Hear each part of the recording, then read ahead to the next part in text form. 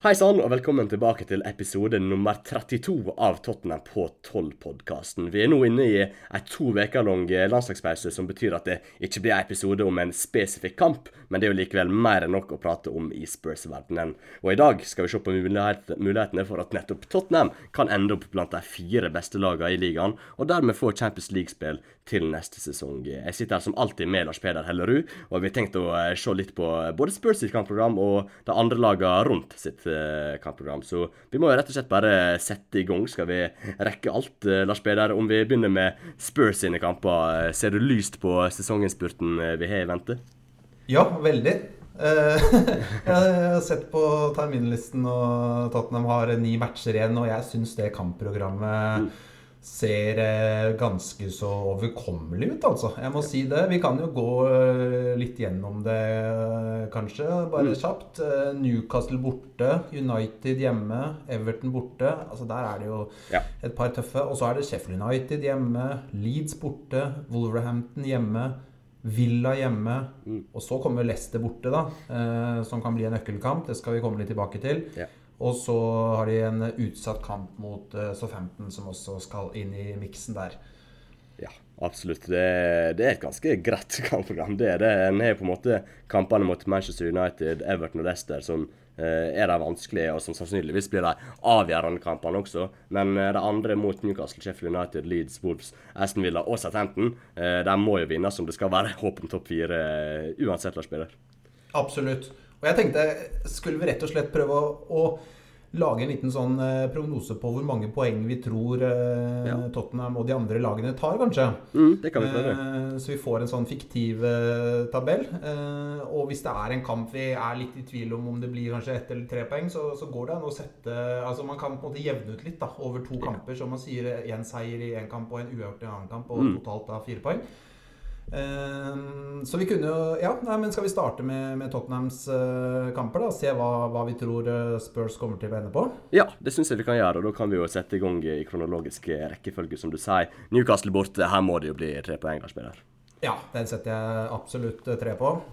Og så er det jo Manchester United. Jeg føler vi kan ta Manchester United og Everton borte litt i samme bolk, for her føler jeg at en bør ha 4 poeng ut fra de 2 kampene for å havne blant de 4 beste lagene. Hva tenker du om det, Lars Peder? Er 4 poeng fornuftig fra de 2 kampene?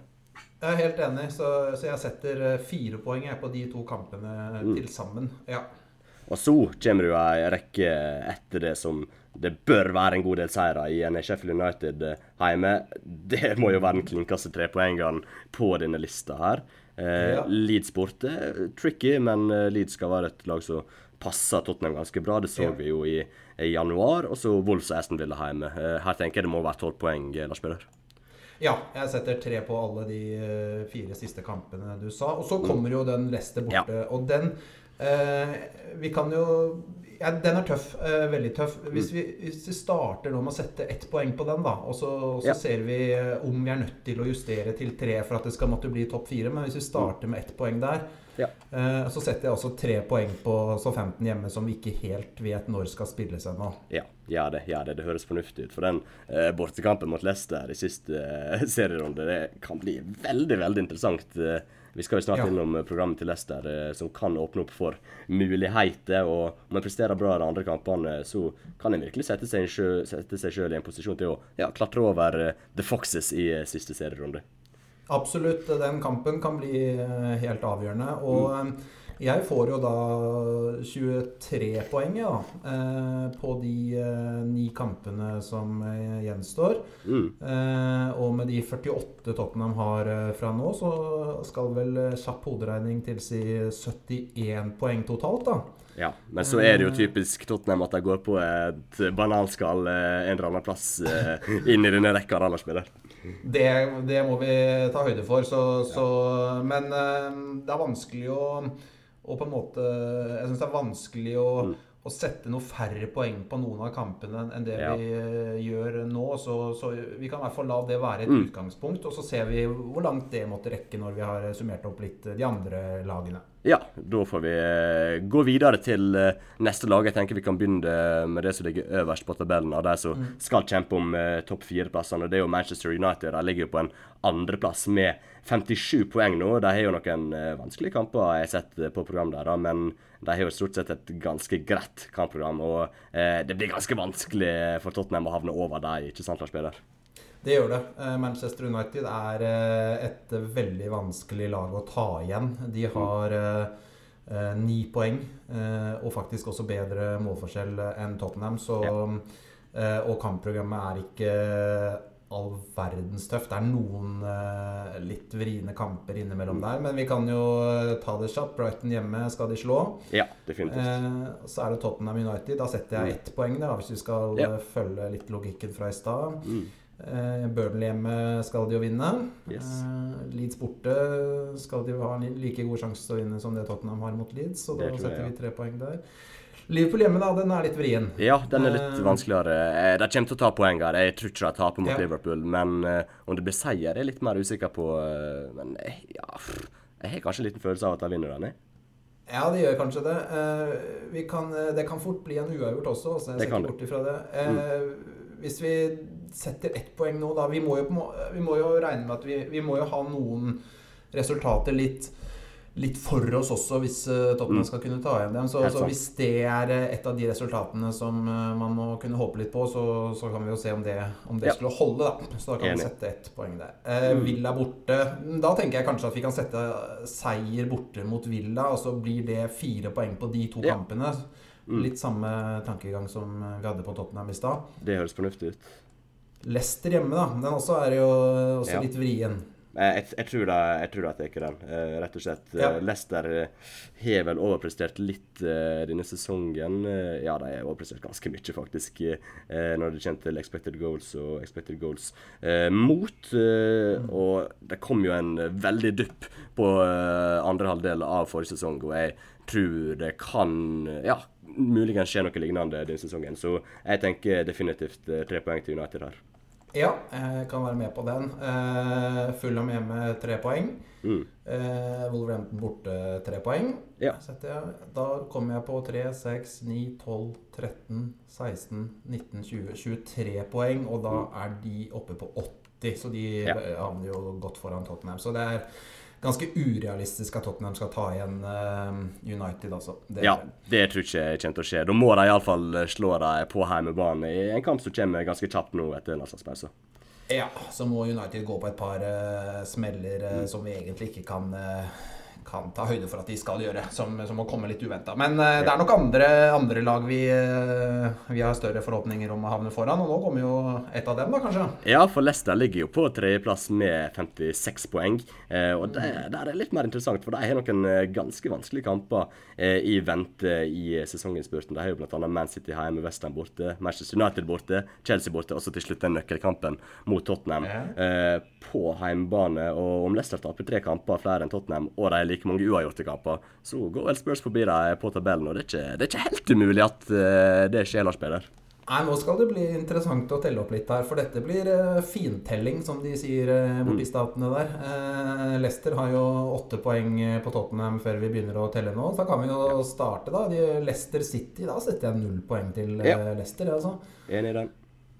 West Ham Leicester, den er litt vanskelig, men West Ham de er seige, altså. Det er ikke et uavgjort resultat, kanskje? Ja, jeg føler 1 poeng der er fornuftig, for som du sier, et seigt lag å møte, vanskelig å slå, og jeg tror ikke det er fair, men det er noe mer enn 1 poeng fra London Stadium. Nei, og så kommer det noen kamper de fort vinner da. West Bromwich hjemme, Palace hjemme, og så 15 borte, og så må vi anta at de vinner vel. Og det samme med Newcastle hjemme. Så de får nok en rekke der, men så begynner det å bli en del røde kamper, som det heter i fantasy-sammenheng.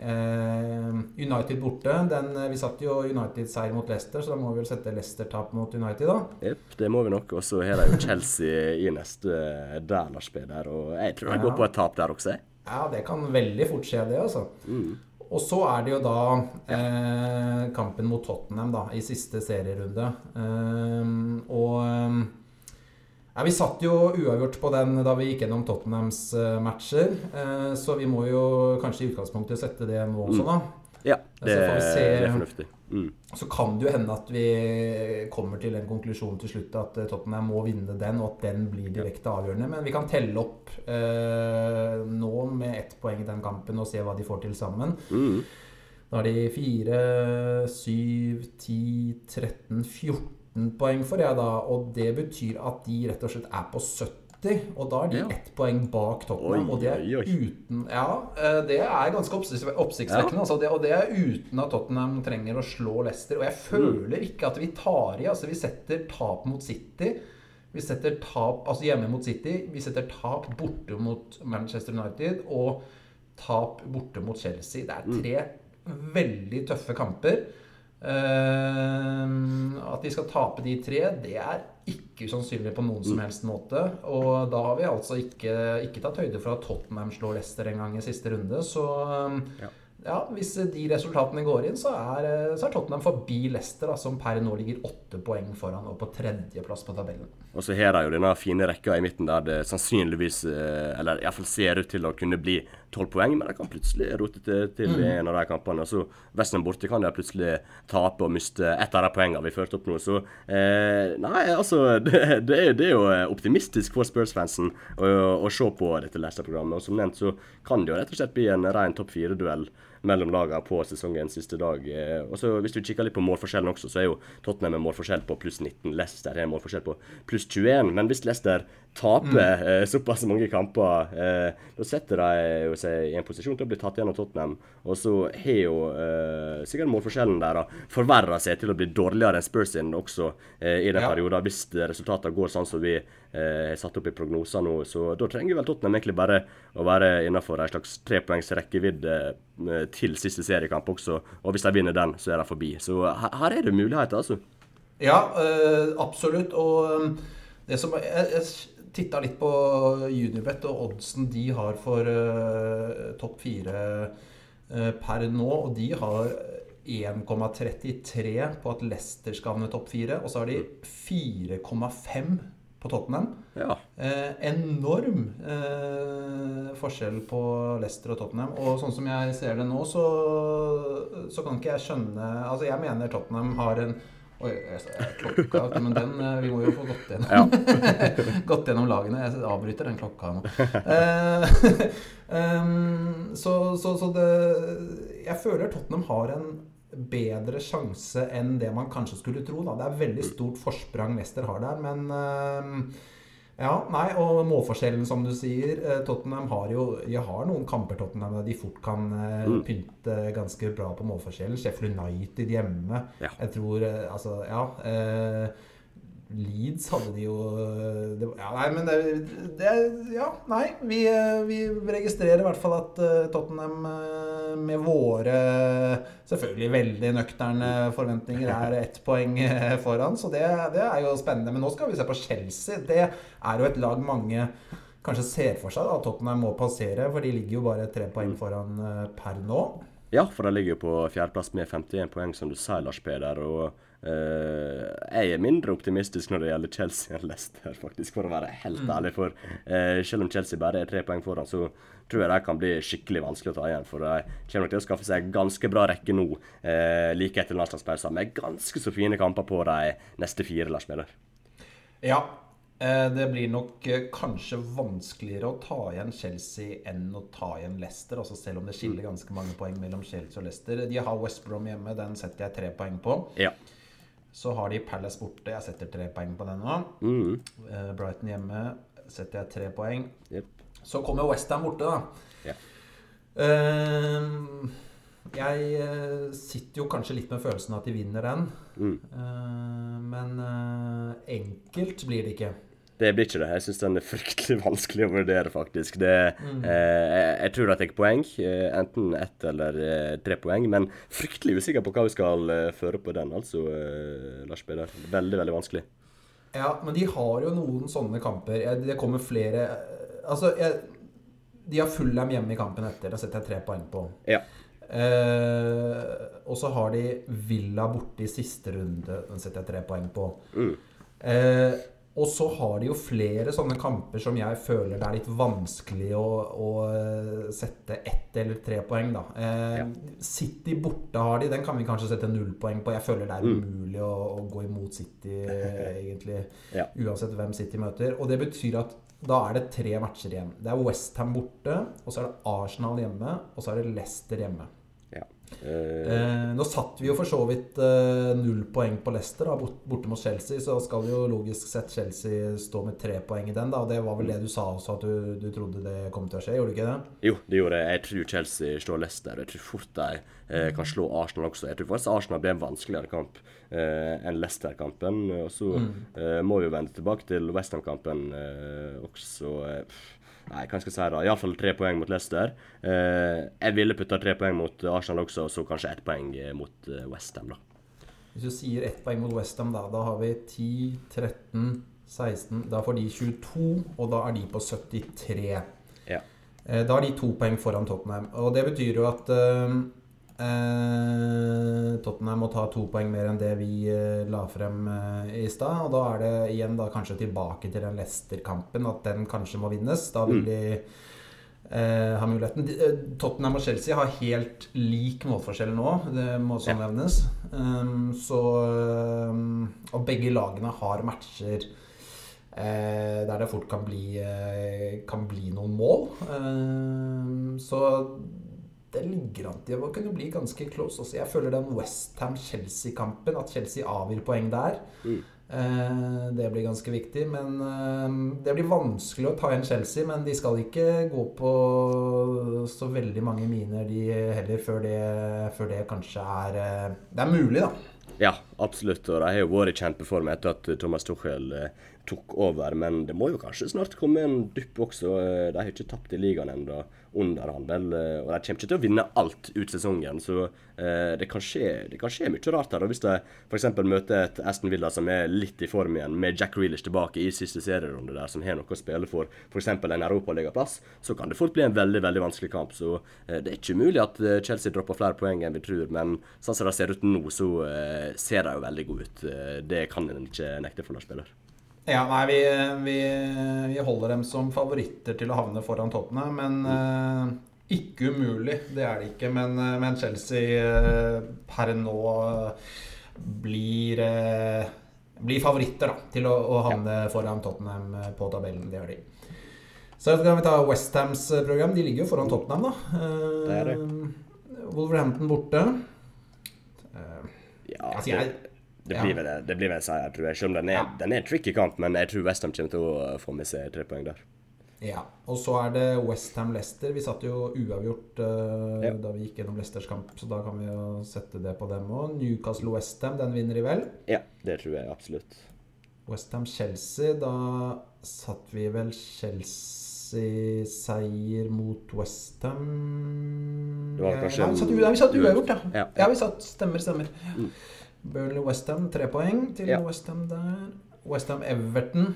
Litt mer tricky, absolutt. Jeg tror kanskje vi kan sette en 1 poeng der, for jeg tror ikke jeg klarer å vinne alle disse kampene. Jeg tror fort den uavgjorten, eller kanskje et eventuelt tap, men det tror ikke vi skal føre opp. Men jeg tror kanskje det kommer et poengtap en eller annen gang her, og da jo Everton en sannsynlig motstander å droppe poeng mot.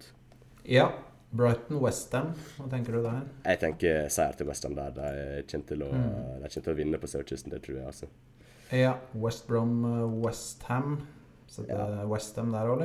Ja, det tror jeg. Og så i siste kamp mot Southampton så tror jeg også at det blir West Ham-seier. Så Tottenham bør jo ligge foran West Ham på tabellen før de siste 3 serierundene for at de skal klare å havne over til slutt. For Brighton borte, West Bromwich borte og Southampton hjemme de 3 siste. Det et utrolig fint kampprogram, så Spurs bør ligge foran dem før de begynner på de 3 siste kampene de spiller.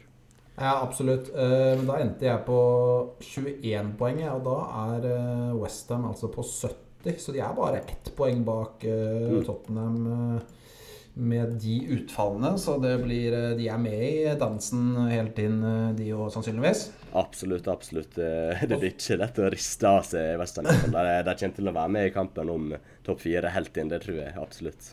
Og så det jo et lag det blir spennende å se på. Det Liverpool, de ligger 2 poeng bak Tottenham med 9 kamper igjen. Her det en del interessante oppgjør. De har Arsenal borte først. Hva tror du om den? Den er vanskelig, altså. Jeg tror de kommer til å avgi poeng her. Jeg ville kanskje satt opp en uavgjort der spiller. Ja, jeg kan være med på det. Villa hjemme, da må vi kanskje sette 3 der da. Så, ja. Det tror jeg. Leeds borte, det skal vel være 3 poeng også normalt, skal det ikke det?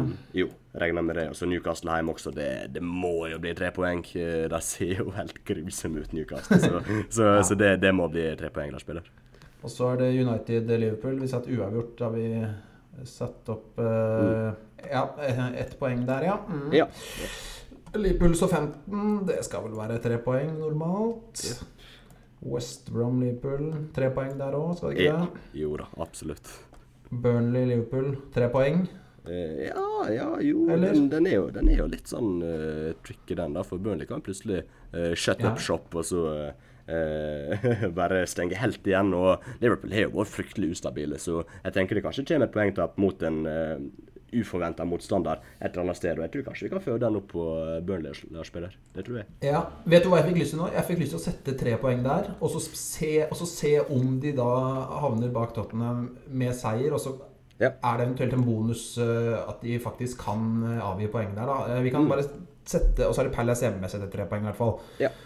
Så da skal vi telle hvordan det ble da, for da ble det 3, 6, 9, 12, 13, 16, 19, da har de 23, og da ender de på 69, og da har de 2 poeng bak Tottenham. Ja, faktisk. Og det var med seier mot Burnley, så bør være, altså det er jo den Arsenal-Liverpool, og så United-Liverpool, 2 tøffe bortekamper for Liverpool der.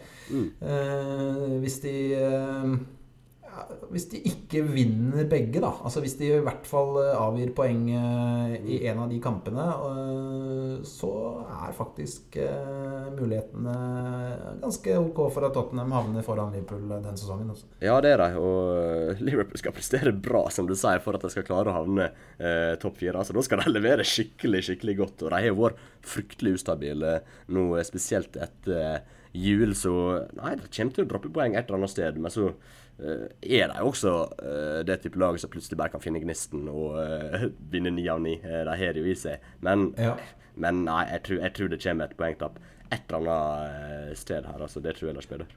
Ja, og jeg ser jo med den utregningen vi gjorde nå, så havner de jo 4 poeng da, bak Chelsea. Og skal vi se, City vinner jo selvfølgelig, United kommer på andre, så Chelsea på tredje. Ja, så da er det jo nettopp. Ja, nei, de bør helst ikke vinne både mot Arsenal borte og United borte, i hvert fall det blir litt sånn konklusjonen på Liverpool. Ja. Og så er det Everton da, ta med Everton som siste laget. De har 46 poeng nå, ligger 2 poeng bak Tottenham, 5 poeng bak Chelsea på 4. plass, men de har en kamp til gode, det er verdt å nevne. Så der er det faktisk 10 kamper igjen da. Palace hjemme, setter en 3 poenger, eller? Ja, enig i det, absolutt. Brighton borte, det er vel fort 3 poeng det, var det ikke det? Ja, jo, regner med det. Og så er det jo Everton-Tottenham da. Skal vi sette en uavgjort sånn foreløpig, eller? Og så se hva det holder til. Ja. Arsenal-Everton. Også litt vrien. Ja, den vinner ikke da. Det tror jeg ikke. Jeg ville satt uavgjort her også, Lars Peder. Så jeg tenker kanskje jeg taper en av Arsenal borte, og så kommer jo West Ham borte 2 runder etterpå, så jeg tror kanskje uavgjort det ene og tap i den andre. Faktisk, for de har overprestert ganske mye i forhold til de underliggende tallene, så jeg tror det kommer et tap i en av de kampene.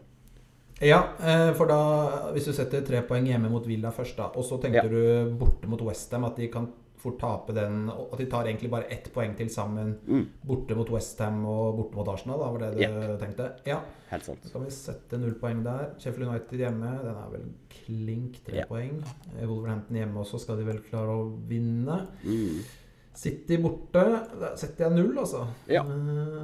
Og så Aston Villa borte.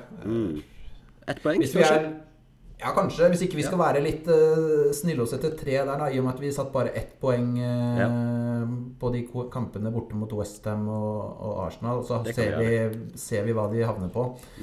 3, 6, 9, 12, 13, 14, 17, 20 poeng får jeg på Everton da. Da er de på 66. Da er de ganske langt. Da er de 5 poeng bak Tottenham. Så de har de har en del tøffe kamper. Altså, de møter Tottenham, de møter Arsenal, de møter West Ham borte, de møter City borte. Everton fikk jeg veldig lite tro på i topp 4 etter å ha sett hva de har igjen av kamper egentlig. Ja, selv om de har en kamp mindre spilt enn resten, så tror jeg Everton er det laget Spurs bør bekymre seg minst for, om de skal klare å ta en topp 4-plass. Så ja, nei, jeg tror Everton er nederst av de lagene vi har nevnt nå. Det høres fornuftig ut, det de spiller. Ja, og så vi har jo valgt å ikke ta med Arsenal litt for å erte litt, og litt fordi de ligger slangt bak. Men det skal nevnes at de har et ganske enkelt program da. Jeg kan ta det kjapt. Det starter jo tøft med Liverpool hjemme, men så har de Sheffield United borte, Fulham hjemme. Everton hjemme er jo ikke veldig enkel, men de kan vinne.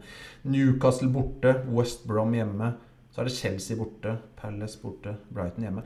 De kan fort ha mange poeng, men det er så mange poeng opp. Det er 9 poeng opp til Chelsea, så det kan... Og de har dårligere målforskjell, så de må i praksis ta 10 poeng mer enn Chelsea. Så vi bruker ikke noe tid på Arsenal i denne sammenheng, så får vi heller krype til korset hvis de skulle havne i topp 4. Ja, hvis du tenker matta da, så det er jo 9 kamper igjen. 9 ganger 3 er vel 27, og de ligger på 42 poeng. Så hvis de vinner alle kampene, så kommer de på 69 poeng, og det er vel bak prognosene vi har hatt på Tottenham og diverse andre lag. Så det skal veldig godt gjøres da, at Arsenal klarer å blande seg inn der. Da skal de ha både flaks og vinne absolutt alle kampene som gjenstår. Ja, helt klart. Ok, det betyr jo ut fra de beregningene vi gjorde nå at United endte på 80 poeng. De er ganske, de er klink topp 4 vil jeg påstå. Og så fikk jo vi Chelsea da på 73 på en tredjeplass på tabellen. Og så har vi faktisk Tottenham da, på 71 på 4. plass. Vi endte opp med Tottenham på topp 4, ja, vi gjorde det. Skulle du sett! Det var moro! Det var veldig gøy da. Ja, men altså, nå skal vi jo si at vi har jo gått gjennom resultatene før vi på en måte visste hvor mange poeng vi trengte. Ja. Men vi får jo da Tottenham på 71, og så får vi West Ham og Leicester på 70. Og Liverpool på 69. Det blir tett, absolutt. Definitivt, men da har vi altså det vi har sett for oss da, at Tottenham skal avgi poeng i, det er enten, altså de skal ta 4 poeng totalt da, hjemme mot United og borte mot Everton. Ja. Og så skal de da spille uavgjort borte mot Leicester. Den kampen borte mot Leicester er jo litt sånn jokerkamp da, for det er klart at hvis Tottenham er i en situasjon, det blir sannsynligvis siste serierunde, eller det er siste serierunde. Ja. Og hvis Tottenham er i en situasjon der hvor de må vinne den, så kan de jo selvfølgelig være i stand til det, og da er de jo plutselig på 73. Så det er jo litt slingringsmonn positiv vei også på de utfallene vi har satt. Vi har ikke maksa poengskåren, føler jeg, og de seierne vi har satt, altså vi har satt seier borte mot Newcastle, vi har satt seier da enten mot United hjemme eller Everton borte, en av dem. Vi har satt seier hjemme mot Sheffield United, seier borte mot Leeds, seier hjemme mot Wolverhampton, seier hjemme mot Villa, og seier hjemme mot Southampton. Jeg klarer ikke å se at noen av de kampene ikke skal i utgangspunktet være 3 poeng da. Nei, altså så lenge jeg klarer å holde Kane, Son, Høibjerg, NWL og den gjengen frisk, så tror jeg det skal kunne gå an å hente omtrent så mange poeng som vi har satt opp nå. Og så skal det jo takkes med beregninger at Spurs har jo ikke andre kamper enn ligaen utenom den ligacupfinalen som kommer. Du har jo Chelsea som fortsatt er med i Champions League, de har jo Porto der som de fort kan gå videre fra og plutselig havne i semifinale, og da har de jo plutselig 4 kamper ekstra. De er vel med i FA-cupen også fortsatt. Manchester United er jo med i Europaligaen, og FA-cupen røk de vel ut av, så der er ikke de med, men de kommer nok ikke til å ta igjen uansett. Leicester er jo fortsatt med i FA-cupen, de røyk ut av Europa League. West Ham husker ikke helt, de røyk kanskje ut av FA-cupen, ikke med noe europeisk spill. Men så er det jo Liverpool som er med i Champions League, da. Møter jo Real Madrid nå. Så ja, de helgene etter kamper i Europa, der kan plutselig de lagene som fortsatt er med, avgi poeng. Og det har vi ikke tatt med i beregninga nå heller, egentlig. Så det taler jo positivt for Tottenham. Definitivt. Og så er det viktig å legge til at når vi nå setter opp den prognosen, så er det basert på at Kane er skadefri, at Højbjerg er skadefri. Altså, sånn kommer tilbake veldig snart nå. Skulle det plutselig skje at 3-4 nøkkelspillere forsvinner med skade, og ting snur veldig, situasjonen snur veldig, så er det klart at da blir jo ting veldig mye vanskeligere. Men sånn som ting ser ut nå, altså sånn som lagene, altså både Tottenham da, og lagene Tottenham skal møte, og de andre lagene oppi der, sånn som de ser ut nå, altså status per 26. mars da, så vil jeg faktisk si at det er en ordentlig mulighet. Den er absolutt ikke så liten som man kanskje har tenkt at den vil være da, og det ligger jo mye da i at Leicester, som man ser da ligger så langt foran på tabellen, at de faktisk har et kampprogram som er veldig tøft, og der ligger jo Tottenhams håp da, at Leicester avgir nok poeng til at Tottenham kan krype foran. Ja, absolutt. Så skal jeg ikke se ikke fra Chelsea også og droppe litt mer poeng enn vi forventer. De har jo sett veldig, veldig bra ut, men plutselig kan det komme en dypp på dem også, i tillegg til at de er med i både FA-cupen og Champions League. Så det blir en god del kamper på dem fremover. Så jeg skal ikke se ikke fra at de heller dropper poeng. Men ja, det var jo det vi rakk for i dag. Vi må jo avslutte for å holde oss litt i nærheten av dette konseptet vi har med 12 minutter, selv om vi var langt ifra i dag. Vi måtte jo ha en skikkelig gjennomgang, jeg følte. Det er jo Palmesøndag om 2 dager, og nærmer seg påsken også, så da var det jo greit å ha litt lengre episode, Lars Peder. Ja, veldig bra, og da har vi rett og slett fått Tottenham opp på 4. plass ved tabellslutt, så det var jo en gledens fredag dette her da. Da blir det Champions League-spill neste sesong. Jeg trodde du skulle si at da blir det champagne. Kanskje det også. Jeg skal ikke se ikke fra at ting kan skje, men vi satser på at det blir en god sesonginnspurt for Tottenham, og så prates vi igjen en eller annen gang i påskeveka. Ha det bra. Det gjør vi. Ha det bra.